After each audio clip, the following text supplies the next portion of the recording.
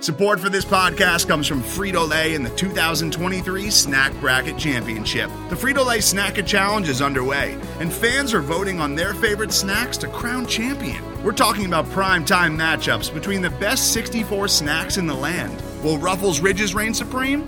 Can Doritos defend their dynasty? Or will Smart Food use their smarts for a surprise upset? Only you can decide. Get in on all the action for a chance to win up to $1,000 or a year's worth of snacks. Let your snacks be heard. Just go to fritolaysnacket.sbnation.com to vote and enter for a chance to win. No purchase necessary. Sweepstakes ends April 3rd, 2023. Void where prohibited. Year's worth of snacks awarded in the form of 52 coupons, each good for one bag of chips. See official rules at fritolaysnacket.sbnation.com. All right, everybody. Welcome back to another episode of Kente Corner, your favorite casual Hoya basketball podcast. I'm your host, Bobby Bancroft, and I'm coming to you live on tape delay, as they say, after Georgetown drops a 97-75 decision to Xavier. Georgetown is now 6-24. They are 0-19. They've lost 20 straight. Their 24 losses are an all-time school record. But the good news is, for a lot of you listeners, a lot of our great listeners here on Kente Corner, I've been finding out that Nationwide Nolan is a bit of a fan favorite, and I've been getting a little bit of pushback that you haven't been on recently. And just a little news flash to everyone that listens: while this pod does generate some money, that's a lot different than real money or a lot of money. So basically, this pod happens when people have time, and you haven't been on, and it's not because I didn't want you to, but Nolan, you're back. We can start in a lot of places. Do you want to start with the game? Is there something else that maybe has been happening in the last couple of weeks that you want to just jump right into? I will leave it open to you since you have become a fan favorite. Well, I appreciate that. I don't know what there is to say about the game. I guess you could argue they had shown a little bit more fight recently with the Seton Hall and DePaul games, even Villanova on the road. But tonight was against a desperate Xavier team, and you never really stood a chance. I mean, defensively, same old story, 54 points and a half. I don't really have much to discuss about the game. It was pretty ugly. So I'm sure people are more interested in the big picture things, which I never thought we'd be here, but we are. Yeah. I'll say this. Scruggs is a senior, right? Is he done with his eligibility? Yeah, he took the COVID year. Okay, good, because I love that last name. Lee Scruggs, one of my all-time favorites. I don't like Xavier having a Scruggs. Every time I hear Scruggs, I can't help but have happy thoughts. So glad to see him go. Just one more thing from the game. I mean, you know, the three-point shooting, we know it's a problem. It's been a problem for 5 years now. To shoot 56%, to make, 14 of 25. You know, Johnson, right? I think, is he one of their grad transfers? Yeah, another senior. You know, I mean, like, you know, look, I know that you and I both feel like it's a little bit of fool's gold, some of the three-point shooting Georgetown's had when it's gone well, even in losses. Mm-hmm. But what Johnson did tonight, like, you know, to have any shot in any Big East game, that's what you need from Caden Rice. You know what I mean? Like, for him to play 30 minutes, you know, to go 3 for 13, 1 for 9 from deep. You know, I'm not trying to blame this all on Caden, and he's obviously had a good, you know, season shooting. He broke a bunch of records, the single game record, the single season record.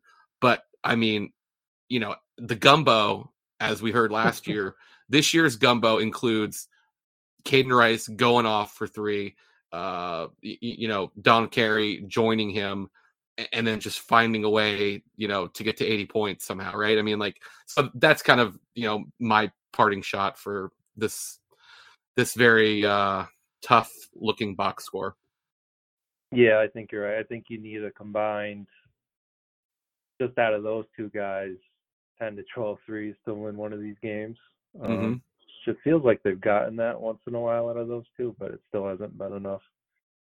Yeah. So a lot of stuff since last time you were on. Let's just set the table with what just happened. So one of the only positives really to come out of COVID from a media standpoint would be that, if you didn't go to the game, you didn't get to talk to the players or the coach. Now for Georgetown, it's usually just the coach, usually just Patrick Ewing. You get players mixed in there. You have a better chance if they win, although we have seen them in losses recently, which is definitely an upgrade. But the idea that, I'm in my house trying to put my son to bed. He's watching Space Jam a little bit. And I'm like, hey, I got to go talk to that guy, the guy on the TV. I'm going to go talk to him. So we did get to have Patrick. And, I asked a couple of questions. It sounds like Eagle FA could have gone in if they needed him, all that kind of stuff. Again, he said they didn't execute the game plan. But the real interesting thing is that Patrick tweeted yesterday basically what we think is in response to John Feinstein's weekly segment on the Sports Junkies, where Feinstein, who is, the best-selling author, longtime Washington Post columnist, he kind of knows better than to say, I heard a rumor. That sounds like something like maybe I would say if I was on the Sports Junkies. A little surprised that John Feinstein did. Yeah. And, it picked up some steam. I think I included it in my my post about what's a better job, Maryland or Georgetown. But Patrick, who early this year said he doesn't like social media, which is a totally fine stance to take. We'd probably all be better without social media. He got up there and tweeted. So I asked him about it, and he basically just said, look, I tweeted because I don't want anyone else putting out there that I'm retiring. If I'm retiring, it's going to come from me or the university. And then he nixed any possible chance for a follow-up. But doesn't it seem like in the past couple of days that from last Sunday after the game where he said, I hope to be back, and even with Lee Reed's interesting statement sprinkled in, I've always been, I think Patrick's coming back. It does seem to be like it's wobbling a bit, right? I was interested this week, the fact that you didn't get the president's name on that statement, that it was only from the athletic director. Yeah. And now you have Ewing not being all that defiant about it. I mean, he said he's not a quitter, but I mean, the quote tonight about I'll retire when I say so, it just, and we just mentioned this before we got on air about, are you really going to go into the Big East tournament this week without a definitive answer one way or another? I don't know if we're going to hear anything in the next 3 days, but to have them go in there to MSG with no real clarity about which way that's going, nothing would surprise me from this program, but you would think we'd get a little bit more clarity maybe after the game. I don't know when, but one way or another, it's just, to everybody, it doesn't really seem fair that from Patrick to everybody, maybe he does know, but for the fan base, for everybody, we need an answer pretty soon here. Yeah, well, so I mentioned this with Andrew the other day. I was, part of my Associated Press coverage. We did request to talk to Lee Reed and to Joya, and basically just the idea of, what are the goals and expectations of the program, because it seems like they change sort of based on what's going on. But that being so, they did put that statement out there. The Associated Press, I'm sure, isn't the only, news outlet that was interested in talking to the president and the AD. I would say this, as far as if he were to retire, I think that, the players have obviously been through a lot this season. I think if you're a player and you find out your coach is retiring and you have to go up to New York as, you're the 11th seed, that would probably not be great, is my guess. So I could see that being a reason why, if he knew he was going to retire, why maybe you hold it until afterwards. That would probably be the biggest thing. But I think from a program standpoint, if you listen when I had the guy from DePaul, I think he said, like, right after the Big East tournament, their idea was like, Jerry's our guy. And then they made Wainwright fire his son and get all new assistants. And then he didn't even last, I don't think, 10 games into the next season. Yeah. But you're right. It has to happen immediately, one way or the other. Whether you're recruiting for portal or if your coach is going away, you need to figure out who your new coach is going to be. Right. Yeah. So. No, as early, I mean, some of these conference tournaments at the lower levels are ending this weekend. So the portal is going to be, you need to have some idea of a plan, which way you're headed. Now, we both mentioned real quick, because I know we've both been on the Kim English train, not necessarily like to come to Georgetown right away, but just in identifying someone that looks like they could fit that role at some point, just his style, just being a young guy that seems to understand how the world's working in 2022. That being said, they played a UMass team today that, UMass said, hey, we're going to go a different way. And they've been playing their butts off for McCall. They've won their last two games. I mean, you never know which way it's going to go, right? If a coach announces. Yeah, I mean, if anything, maybe it would take some pressure off the guys and just go play loose. I mean, they play plenty loose anyway, but you know what I mean. Yeah.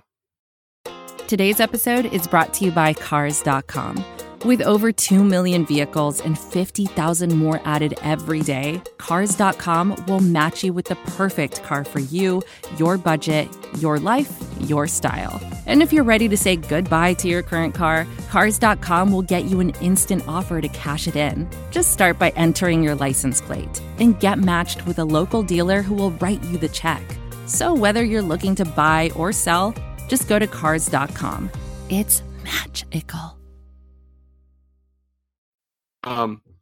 So that's not the only things that have come out this week.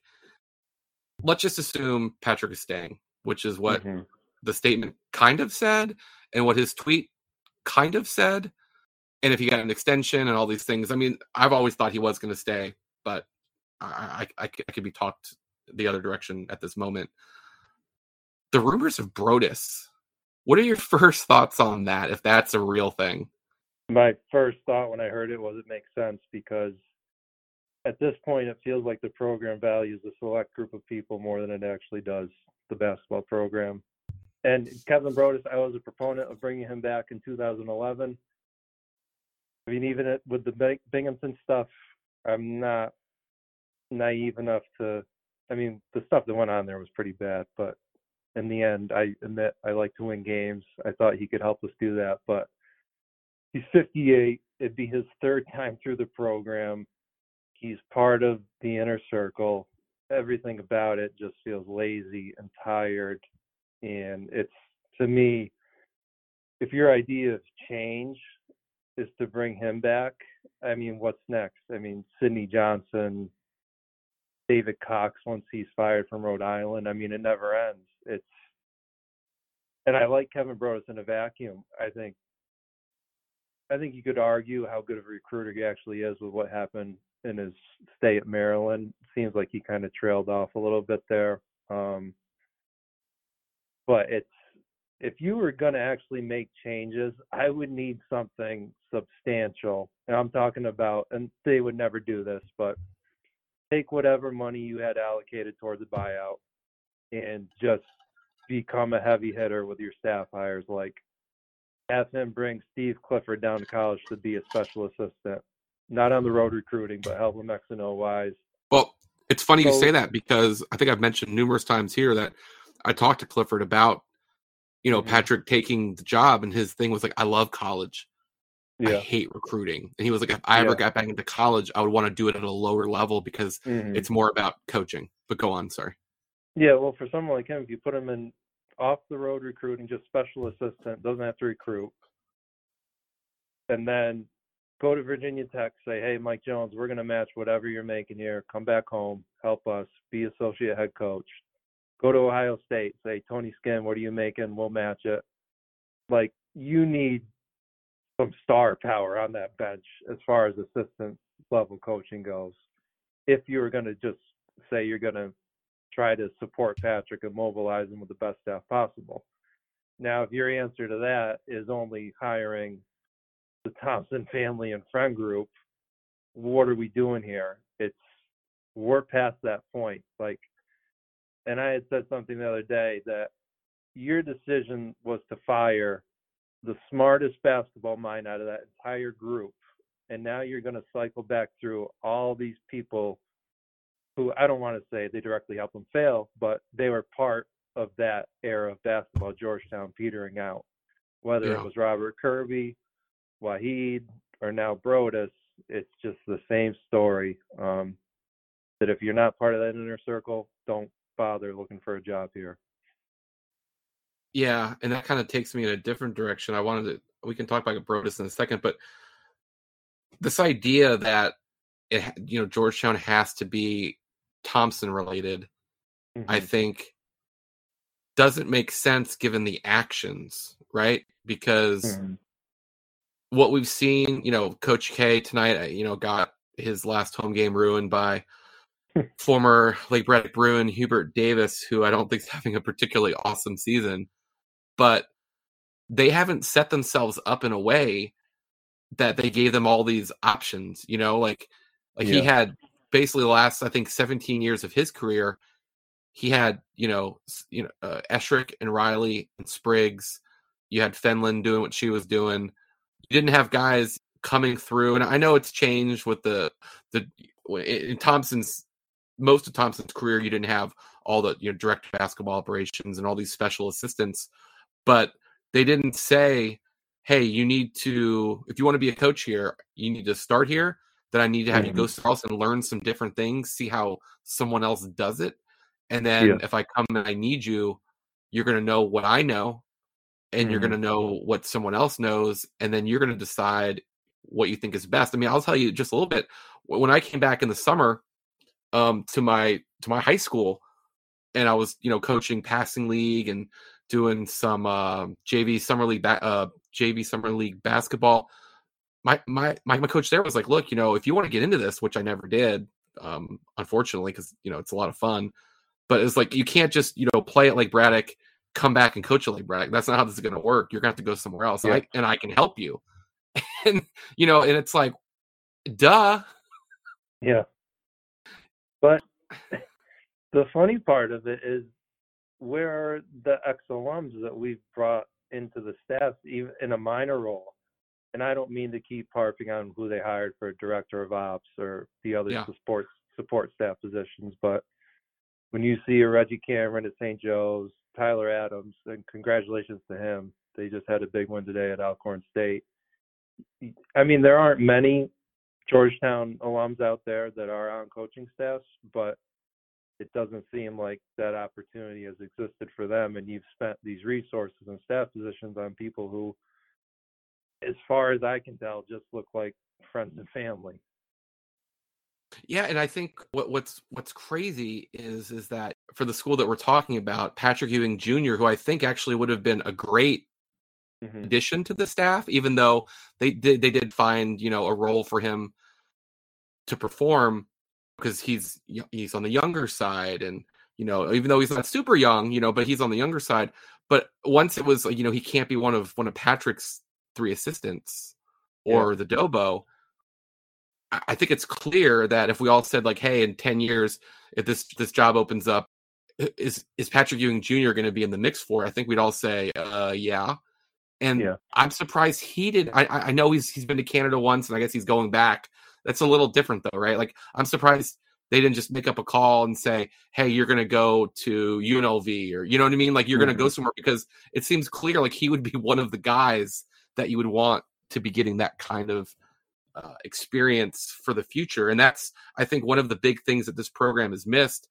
And to be honest, they got lucky as hell at JT3, got into coaching and was pretty good at it. And you hit on it with John Thompson Jr., that he just kind of kept the same assistants for a long time and never really seemed like that was of the utmost importance to him. And then it failed now with the support you put around the head coach. JT3 is really the only guy who understood it. I mean, you look at the first staff he put in place, they all went on to be Division I head coaches.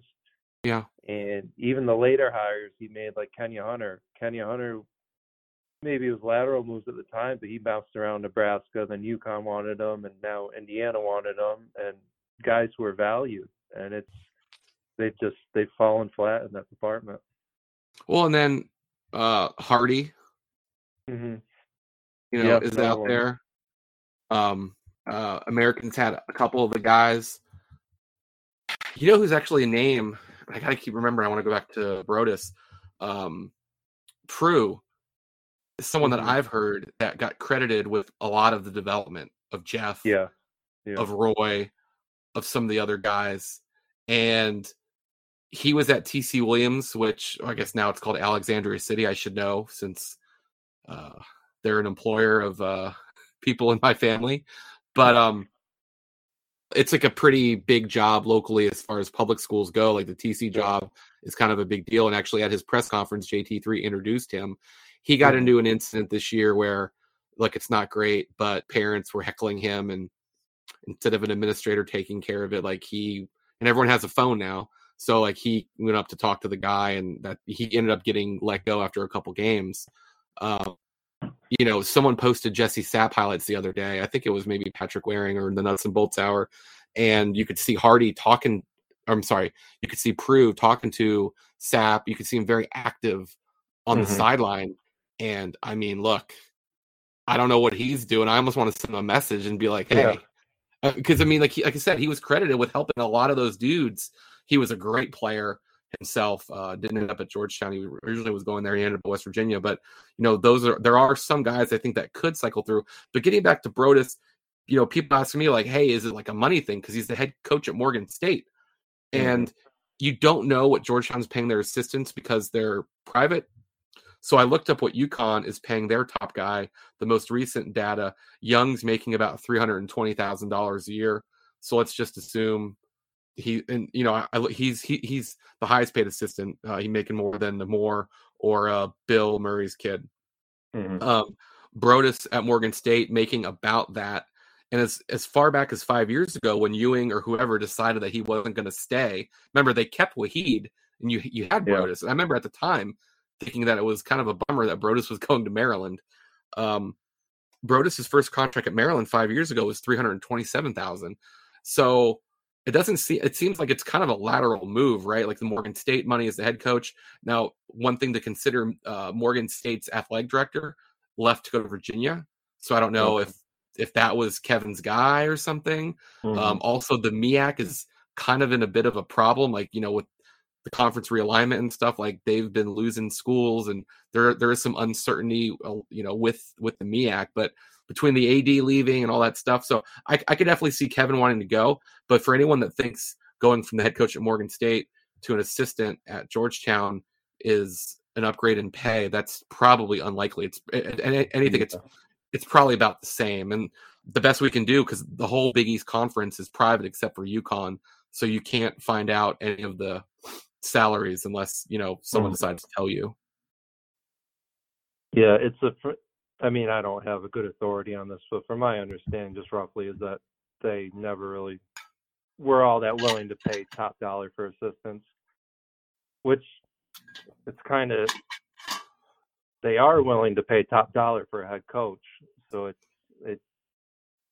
I would rather pay a coach $2.5 million and allocate more resources towards the staff, but that's another discussion. I think the first time when I sort of realized everything wasn't great was when Cox went to Rutgers because they were offering more money.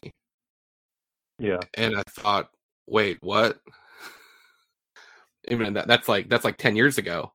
But the idea that Rutgers basketball, which I guess, they're attached to football, Big Ten, all that kind of stuff. Well, I guess maybe at that time they were still in the Big East, but just the idea that Rutgers basketball is going to put more money into their assistants in Georgetown, I remember thinking like that doesn't make sense. But it is what it is. I think there's been a lot of stuff with Ronnie Thompson out there as well too. I mean, going back all the way to 2017, Rothstein put it out there that he was the chief of staff, and that's just sort of been where we are. I know that there's been other stuff out there. There's no definitive answer. Kind of like with Georgetown, it's like what they don't tell you, you have to listen to that. Like I asked multiple times this season, and they were unable. They just chose not to comment on it.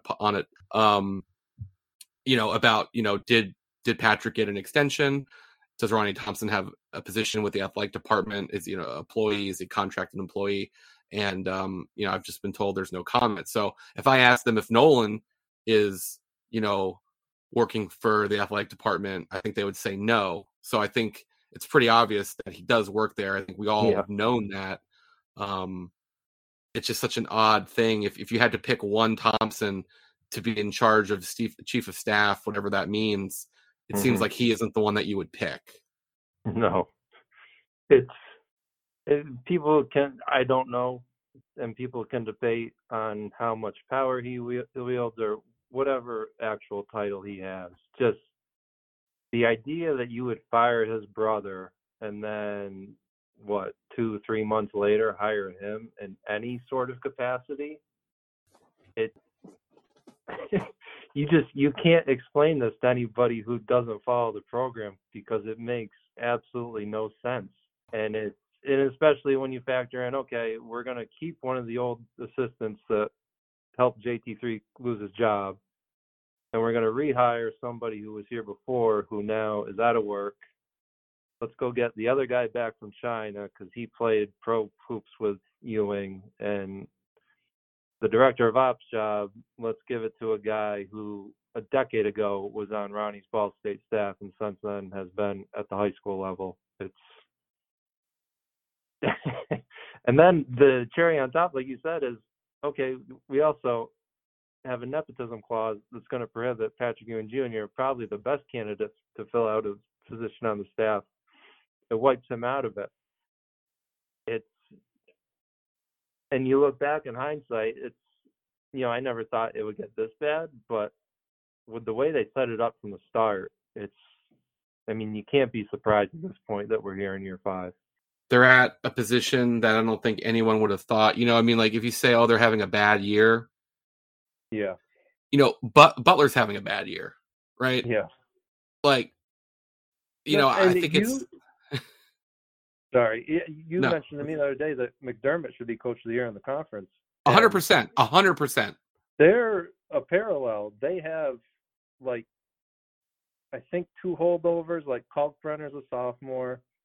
They added a grad transfer. It's a ton of freshmen.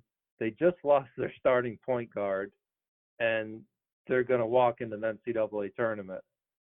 And you can compare us to Marquette as well. Transfers, freshmen, and Shaka's got them up and running. And the idea that you could get a reset into year 6, you were supposed to be working on the reset now in year 5 when you lost Jamarco and Javon, and even Wahab once he transferred. You needed to show some sort of progress. And the bar was so low this year to get that bridge in the next year. Just the fact that there is a debate on if you can bring him back at 0-19 tells you if you just could have found your way, make some progress, win 5-6 games, there would be no discussion. And whether people liked it or not, we would be heading into next year. But it's remarkable.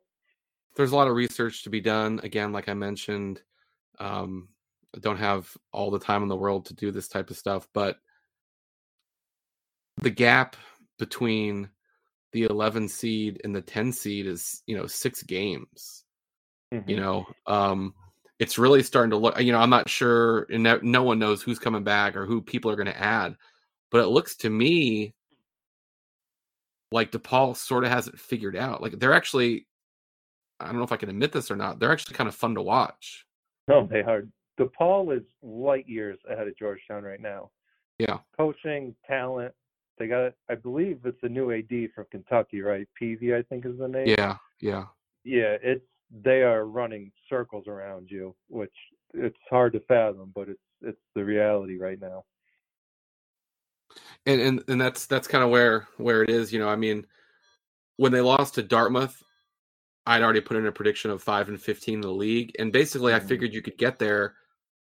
Okay, let's say you split with DePaul, St. John's, and Butler. You're already at 3. Usually there's always one game. For instance, I don't know if you saw in the game thread, I went down memory lane. The only time that Georgetown's won at Xavier, they beat a team. Yeah. It was their only home loss of the season. 2016, Xavier ended up being a 2 seed in the tournament. They lost to Wisconsin in the second round, but they were a 2 seed. So basically every season you usually have a game like that you win that you would never predict. Last year I would have said it's the Creighton game on the road, Yeah. That gets you to 4. And then it's like you can find a way to win one more game. Maybe you sweep St. John's or, Butler or DePaul, or, maybe you beat Providence or Seton Hall. So even though 5-15, you're like, oh, that's terrible. It didn't seem like you had to do a ton to get there. No. And I mean, and I think it was there. I mean, Seton Hall was begging you to beat them both times. Yeah. The Providence home game, Providence was just trying to hand you that game. You are now the team that nobody takes seriously. And look, no one's been going to the games. Patrick's obviously a very proud person. He, I was talking to people, recently about it. Like, it's hard to understand the mindset of someone like him because for a long period of his life, he was one of the best people in the world at what he did as a player. So, like, no offense for, me and you, we think we can be smart here and there. We think we can be clever. We think we know what's going on. Like, this is someone that what he did was the absolute best. And I think that's the mindset that we can't really tune into. That being said, I know he's not enjoying what's going on right now. And I just haven't heard enough from him. Like, even tonight, we didn't execute. Well, it's like, okay, well, have you considered that your plan, while it might be a winning strategy, it's not a winning strategy with these players? Yeah. What's the alternative plan? And that's where I just don't understand, and I don't have a lot of faith that they can turn this around. I just don't know. Yeah. This is why you change assistants after a year or two, and you avoid it. Yeah, because now it's like, how are you going to get a really good one? Like, who's going to come here unless it's someone, I've had people say, like Mike Rice, right? Like someone that is just out of it. And there's a reason, right? So you'd have to get someone that just needs an opening to get back, or you have to pay double market value because of where you are and the risk it is to come here. And that's where I'm just wondering, like, how does shuffling the assistants work? I mean, that's obviously like the path to changing things. I don't know how you do it here. No, and I've had this thought for a while now, is you don't even know how much he's willing to empower the assistants. And we've talked about this when Louis Orr took control. Yeah, I think that's kind of like our only glimpse is like the whole zone, no zone. Yeah. But yeah, and Orr told you afterwards, like, hey, we thought it gave us a chance. We played it pretty well, and we never saw it again. And we didn't execute. If you're a coach, then there's a problem with either something's been lost in translation to get them to execute, or what you're trying to execute is wrong to begin with, scheme-wise. So that's the thing. And you can't pass the buck to the players in college sports, because you're responsible for acquiring them, for developing them, and retaining them. So if anybody tries to say, well, we have no talent, it's not his fault. Yeah, it is. There's nowhere to hide as a college coach. And you can change the staff, but the fact that you stuck with the same staff for 5 years, which was a poorly hired plan, or poorly hired staff to begin with, and then you wrote it out for 5 years, and now your parachute is going to be, let's change the entire staff going into year 6. I don't think it's acceptable, and it sucks, but it's hard to see this going into year 6, no matter who's on the bench. Yeah. And that's coming from just, looking at the results, and here's what's going. I think that I think I've said this before, there's this idea of, is it stubbornness? Is it loyalty? Because, like, for us, we can say, yeah, you've got to change your staff. And then for the head coach, and, Patrick's not, and this is other thing too, about like your perspective of looking at an object. I look from over here, you're looking from over there. You get a guy like Mike Rhodes, who, when we were doing our basketball camps, we were going to Randolph-Macon because the coach at my high school played there.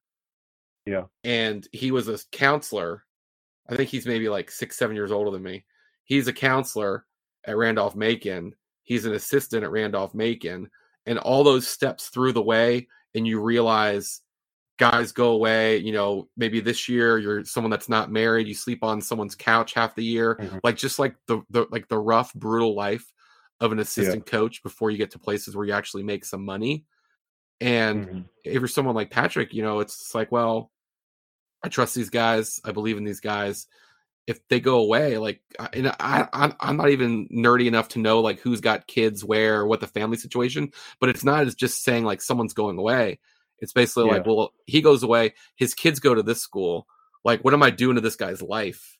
Yeah. You know what I mean? Like I think that those are things. I'm not saying that that's the reason that you do things or that's the reason Patrick's doing things, but I think that that is something that maybe doesn't get thought about when we're just saying, yeah, send this guy to Elon and we need the guy from here and all that kind of stuff. So there is the whole there is like the loyalty part of it too. We're like, hey, look, if we get the right players, we can fix it. And if I tell this guy he's got to go away, like I'm not ruining his life, but I'm changing his life. Yeah. I mean, from all accounts, we followed Patrick's career for the last 30 years. He's, by all accounts, a very loyal person. So that wouldn't surprise me at all. It's tough. Whenever you get to the point where you're saying, hey, we need to change the entire staff, it's usually a signal that the entire thing needs to be wiped clean. Did you read the game thread at all on Casual Hoya? I have not. Okay, that's fine. That's totally, I totally get it. So I just wanted to ask you this. Where's the right box score? I wanted to play like, do you remember this? Okay, I got it. The one time Georgetown won at Xavier. Georgetown wins 81-72. I'm sure that you can remember like what the game was, right? Like it's like a specific player game. That is the Trey Campbell game, if I'm not mistaken. Yes. It's the Trey Campbell game. But anyway, so do you want to take a guess at the starters? What year was that? Was that 2016? So it's the 2015-16 season. So 16. Had to have been DSR. Yeah. DSR Peak. No, Peak. So here's who comes off your bench. Just to give you an idea about like what the talent level was like. Okay. Mm-hmm. Coming off your bench is Peak, Govan, and Derrickson.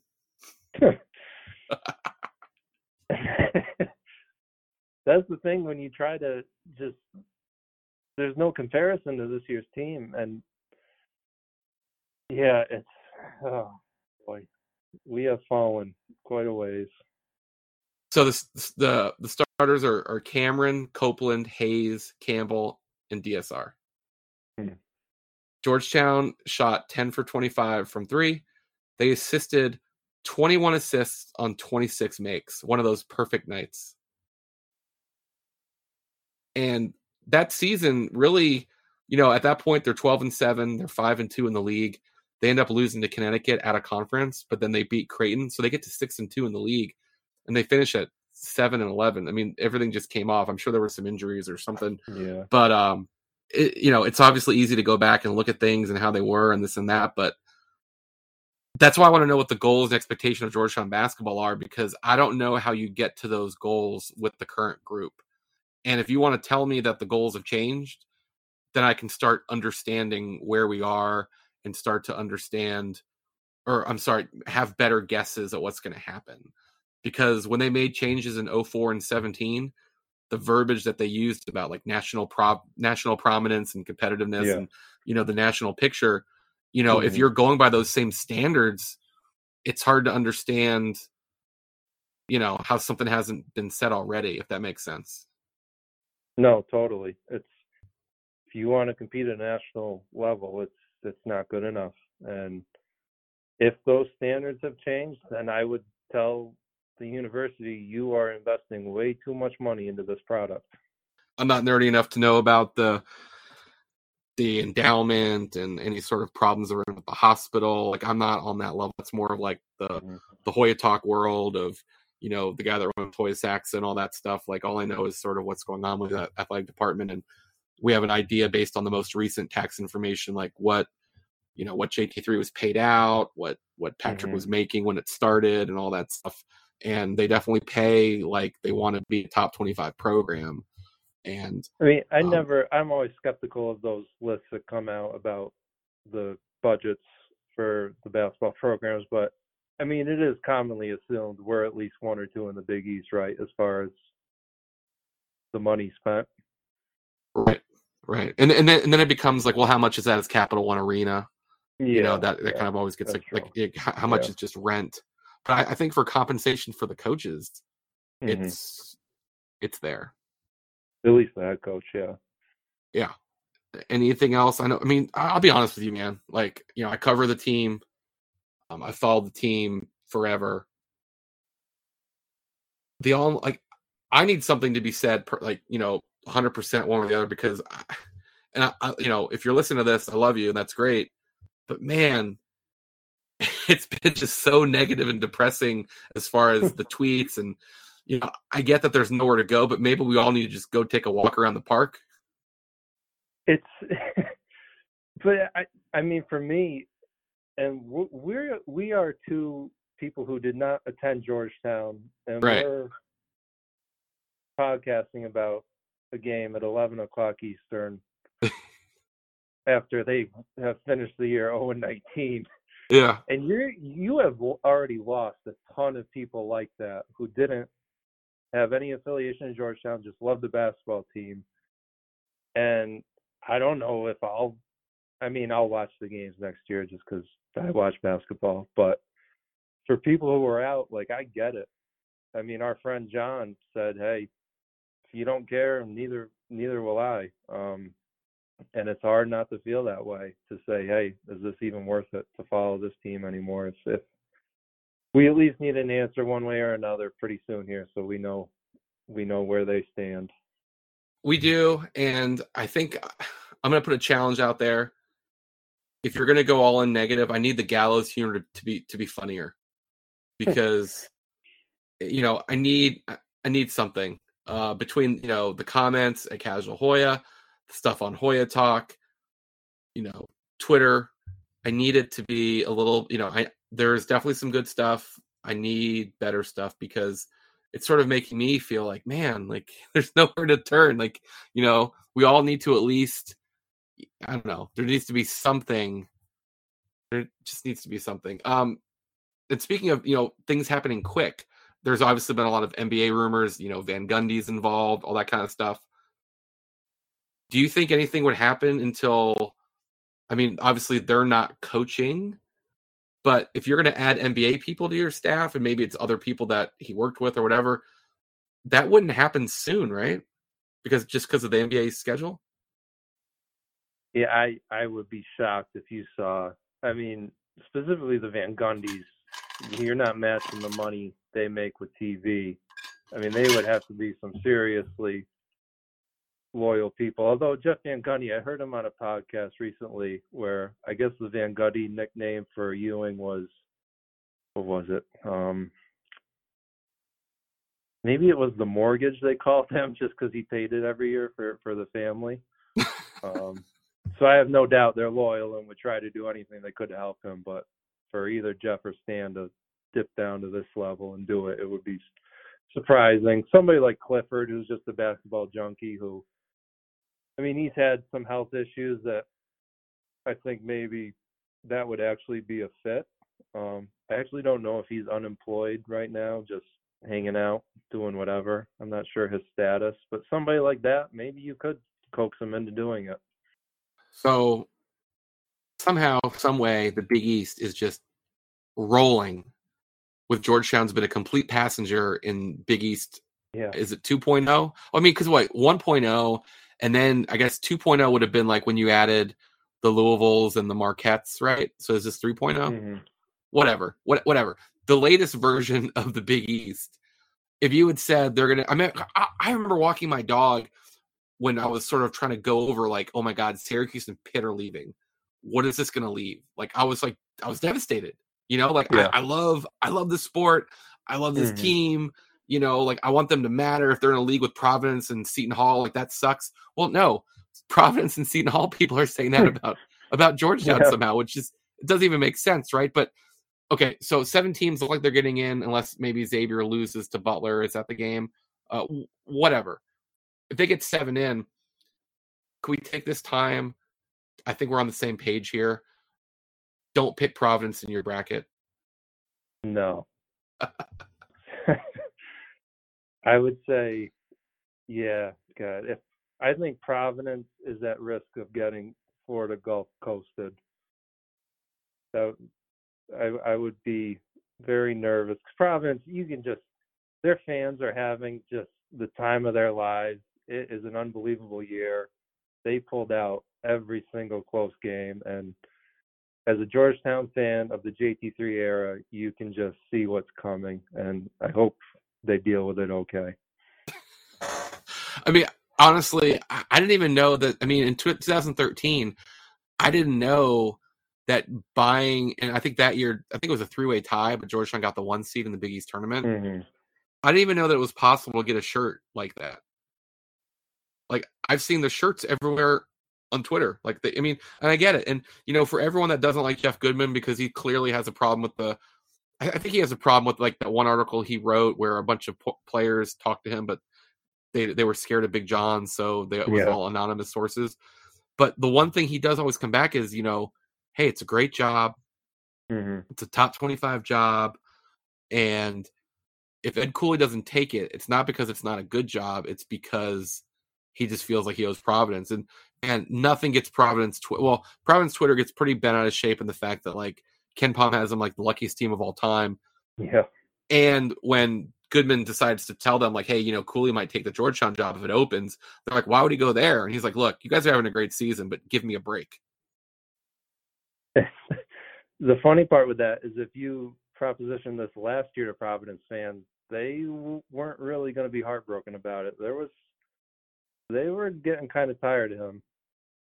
So, well, I mean, there's possibility for that because, like, look, right now, Ed Cooley this is hard to do. I think I pointed out to you. If I didn't, somebody else.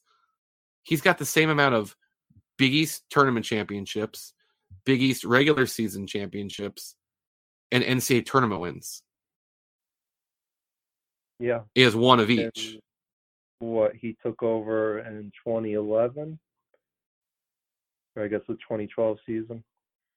Yeah. He's only won one NCAA tournament game. I mean, like, yeah. And if they don't get to the Sweet 16, that's going to be a problem. Yeah, I mean, Providence, it's not like they never had success. I mean, obviously the Patino run, but even, they make the Gillen got him to the Elite Eight. The Elite Eight, yeah, with Jamel Thomas and that whole crew. So it's not like they've never been there. So I would think first round this year, he's going to have a little bit of pressure. I think someone mentioned that, like, his starting five is older than, like, some NBA starting fives. That's probably right. If you looked at the birthdays of those guys, I think they're all at least 22 with some 23-year-olds. Yeah. Oh, no. Well, yeah, I think you got a couple guys much older than that. Yeah. And that's fine. That's college basketball.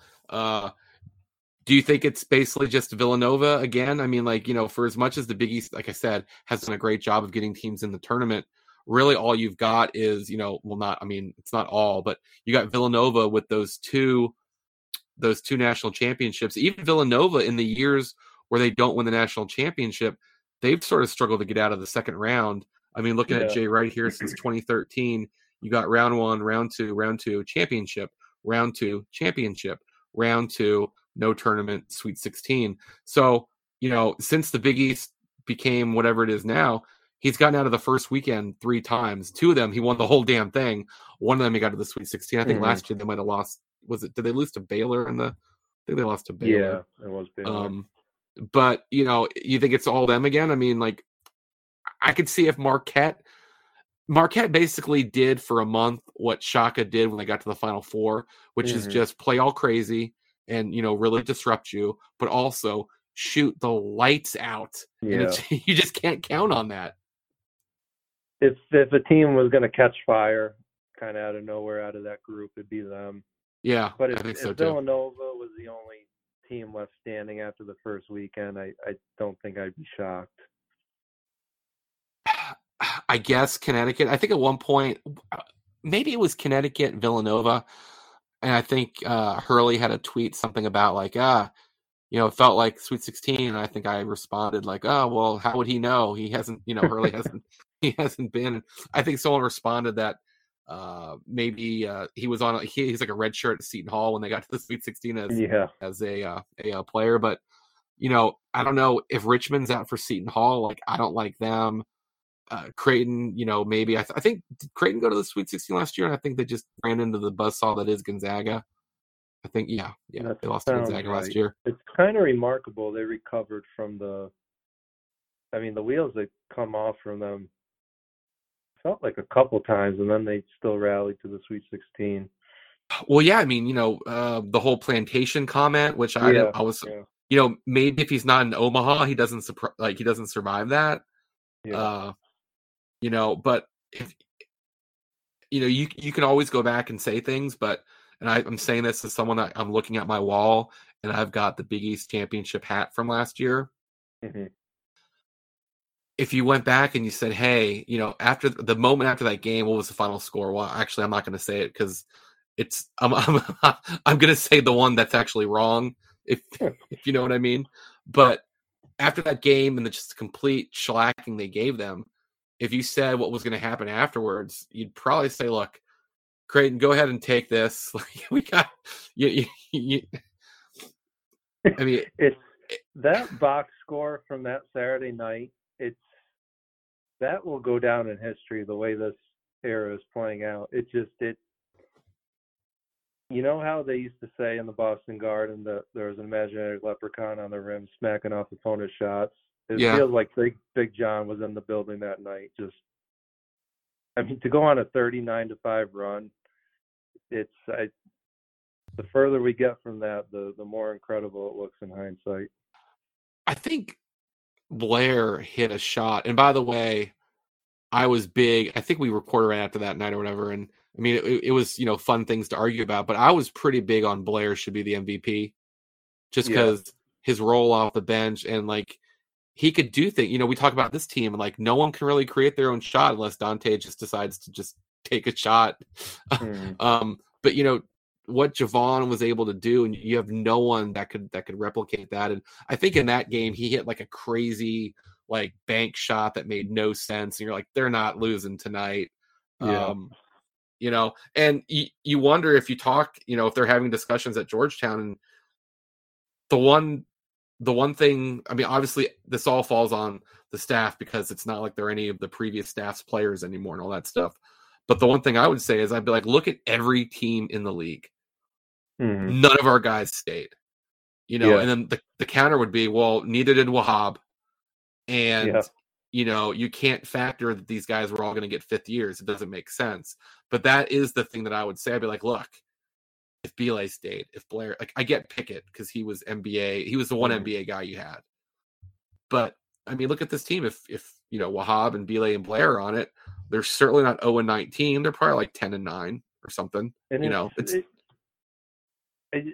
and if they didn't push for that, if they thought, hey, your time here is done, move on, I guess. But selfishly, you had to do that this past year. And I don't know if they tried to re-recruit them or not, but like Paul Scruggs from Xavier had really no business taking that extra year. But Travis Steele probably knew, hey, if we want any shot, I've got to get him back for another year. So I would be interested to know if they actually tried to get Bile back or if they even pitched Pickett about the potential or Blair. It's a good what if. It seems like just based on the way things were going, just kind of like the weird, late season DNP for Blair. It almost seems like there was something going on that it was just like, hey, this was great. We got to this point. I think we're all tired of each other. That's just me reading between the lines. But, unfortunately, it's not the NBA. You can't pick up guys on 10 days. You can't just, the waiver wire is done at a certain point, even though they almost pulled it off with Bristol.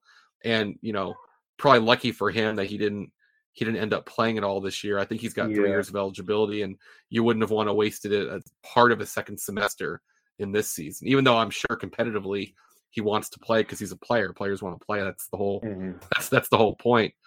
But, Yeah, it's a hard fix, and this was probably in the Big East history, probably the worst year to be young like this.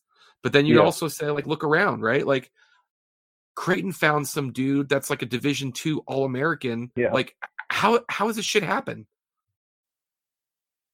Yeah, I mean, Creighton, it's kind of the counter to saying you couldn't be young this year because, well, they start today. Today they started a Division II transfer.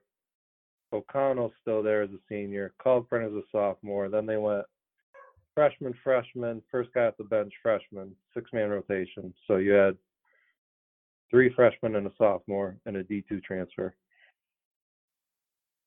A sixth year D2 transfer. Like I was doing the preview and I wasn't really paying attention to them yet. And I'm like, who is this? And then I went to his page and I'm like, what in the hell?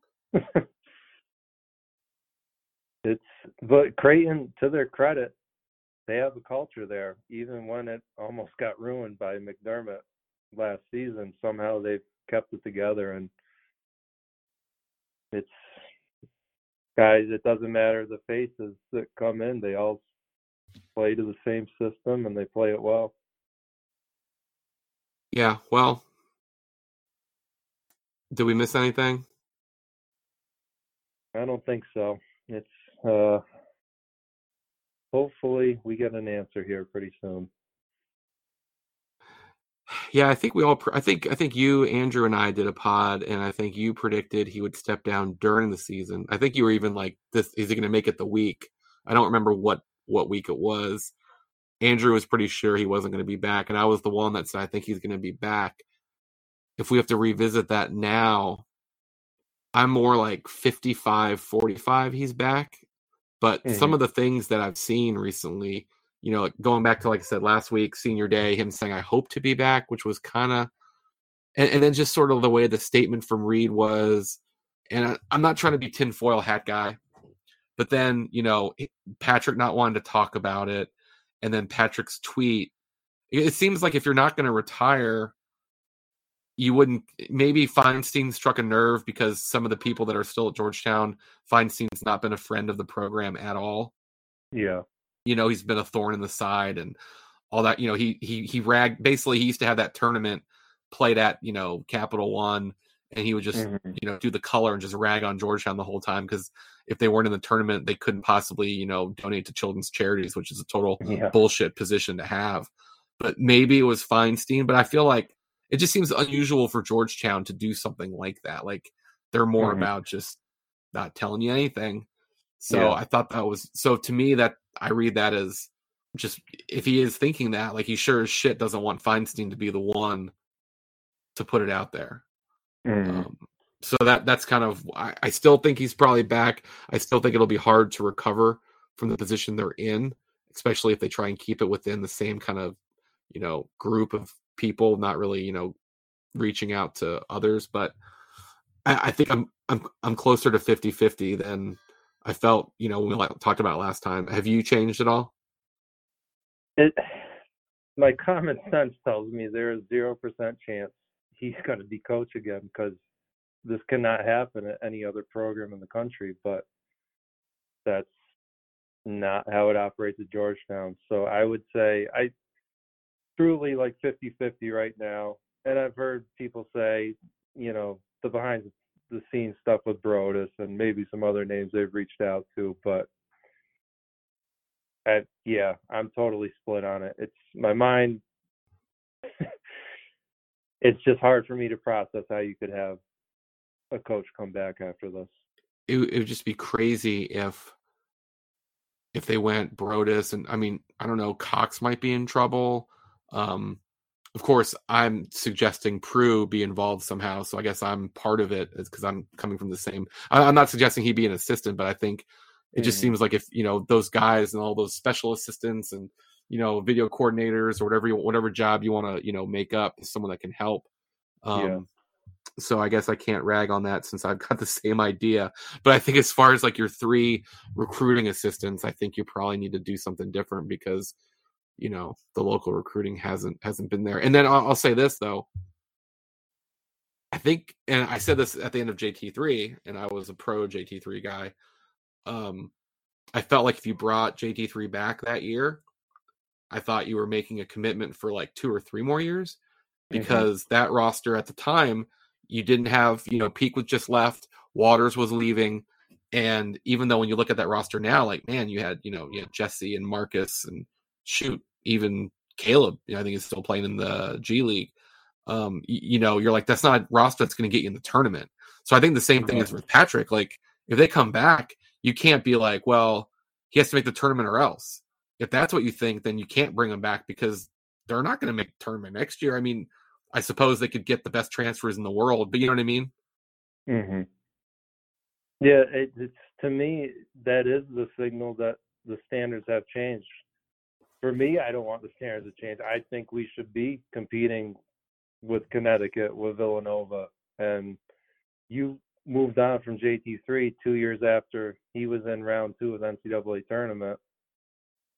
And now, I mean, and I don't mean to take away the Big East tournament, the 4 days, but you've got a 5-year sample now, and if you can move on from JT3, and I know it's different because Patrick is Patrick, he helped get the program to where it was, but I think if you can move on from JT3, you can do the same here.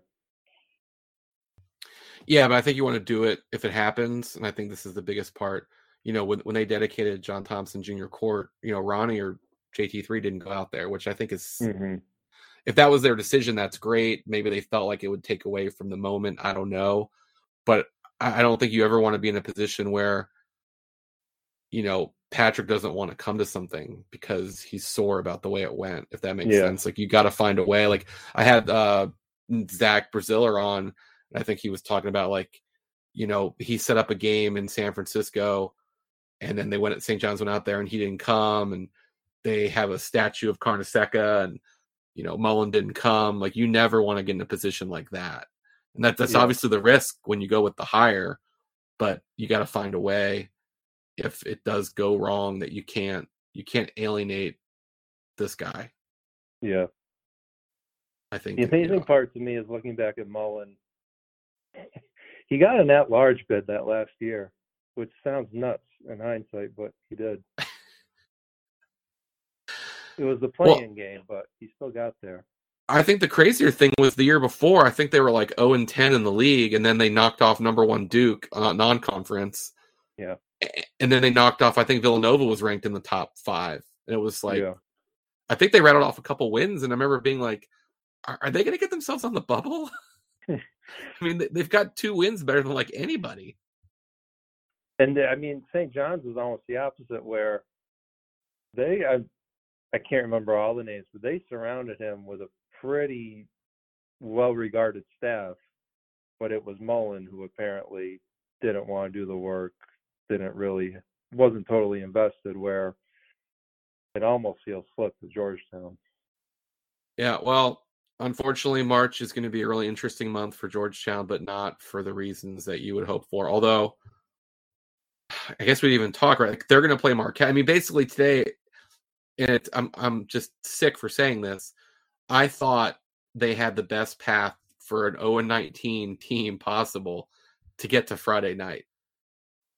Playing a Seton Hall team that you could have swept. And then Seton Hall now, right? I think it's Marquette now. I think Marquette's, they're going to wrap up this win against St. John's, so I think they got the 5, if I'm not mistaken. Oh, okay. So it's contingent on. It is Seton Hall, I think. Okay. Well, okay.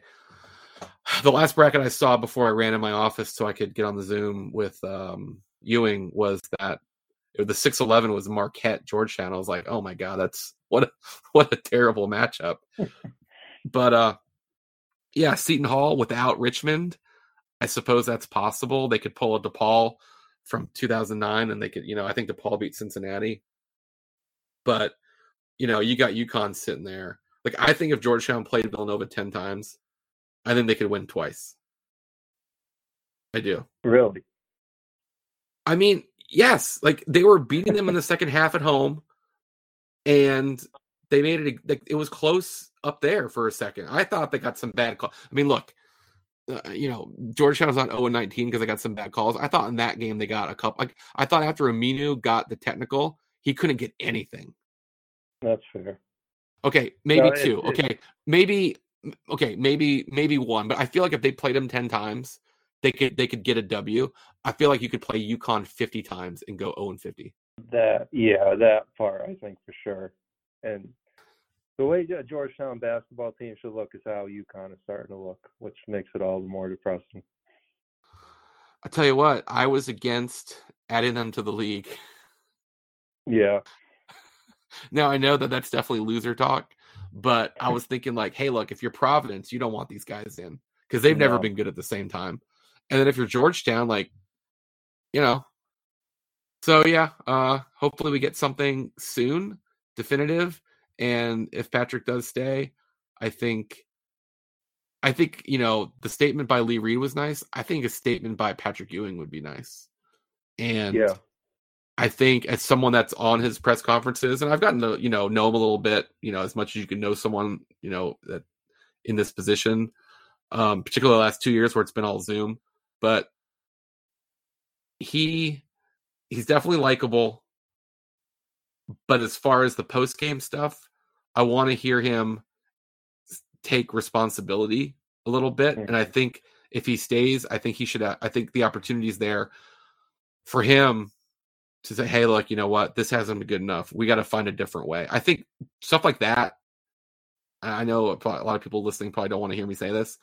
I think stuff like that for me would go a long way, because then I would feel like whatever these new assistants are, if that's what they're doing, that he's going to actually listen to them. I think that he should do something like that. And maybe if it's not for everyone, maybe it's just Hoya Hoop Club or whatever decision that they make. I think that the fan base needs to hear something, not just run it out there. And November 5th, they play Morgan State and it's just like everything's back to normal. You know what I mean? Like I feel like they like this. You have something like this, and you've got to do a little bit more than normal, I think. Yeah, you need something. All right. Well, I think we fixed it. I think everything's on track. Thanks everyone for listening. Nolan was back, so you guys could leave me alone about that. Like I've frozen you out or something. I don't know. We'll see. We'll see about post Big East tournament wrap up. Maybe they can get a win. I do think too, lost in all this is, I think it'd be really nice if the players can get a win, in 2022. Like it's got whatever our job is, like whatever you do, you go in and you put effort in.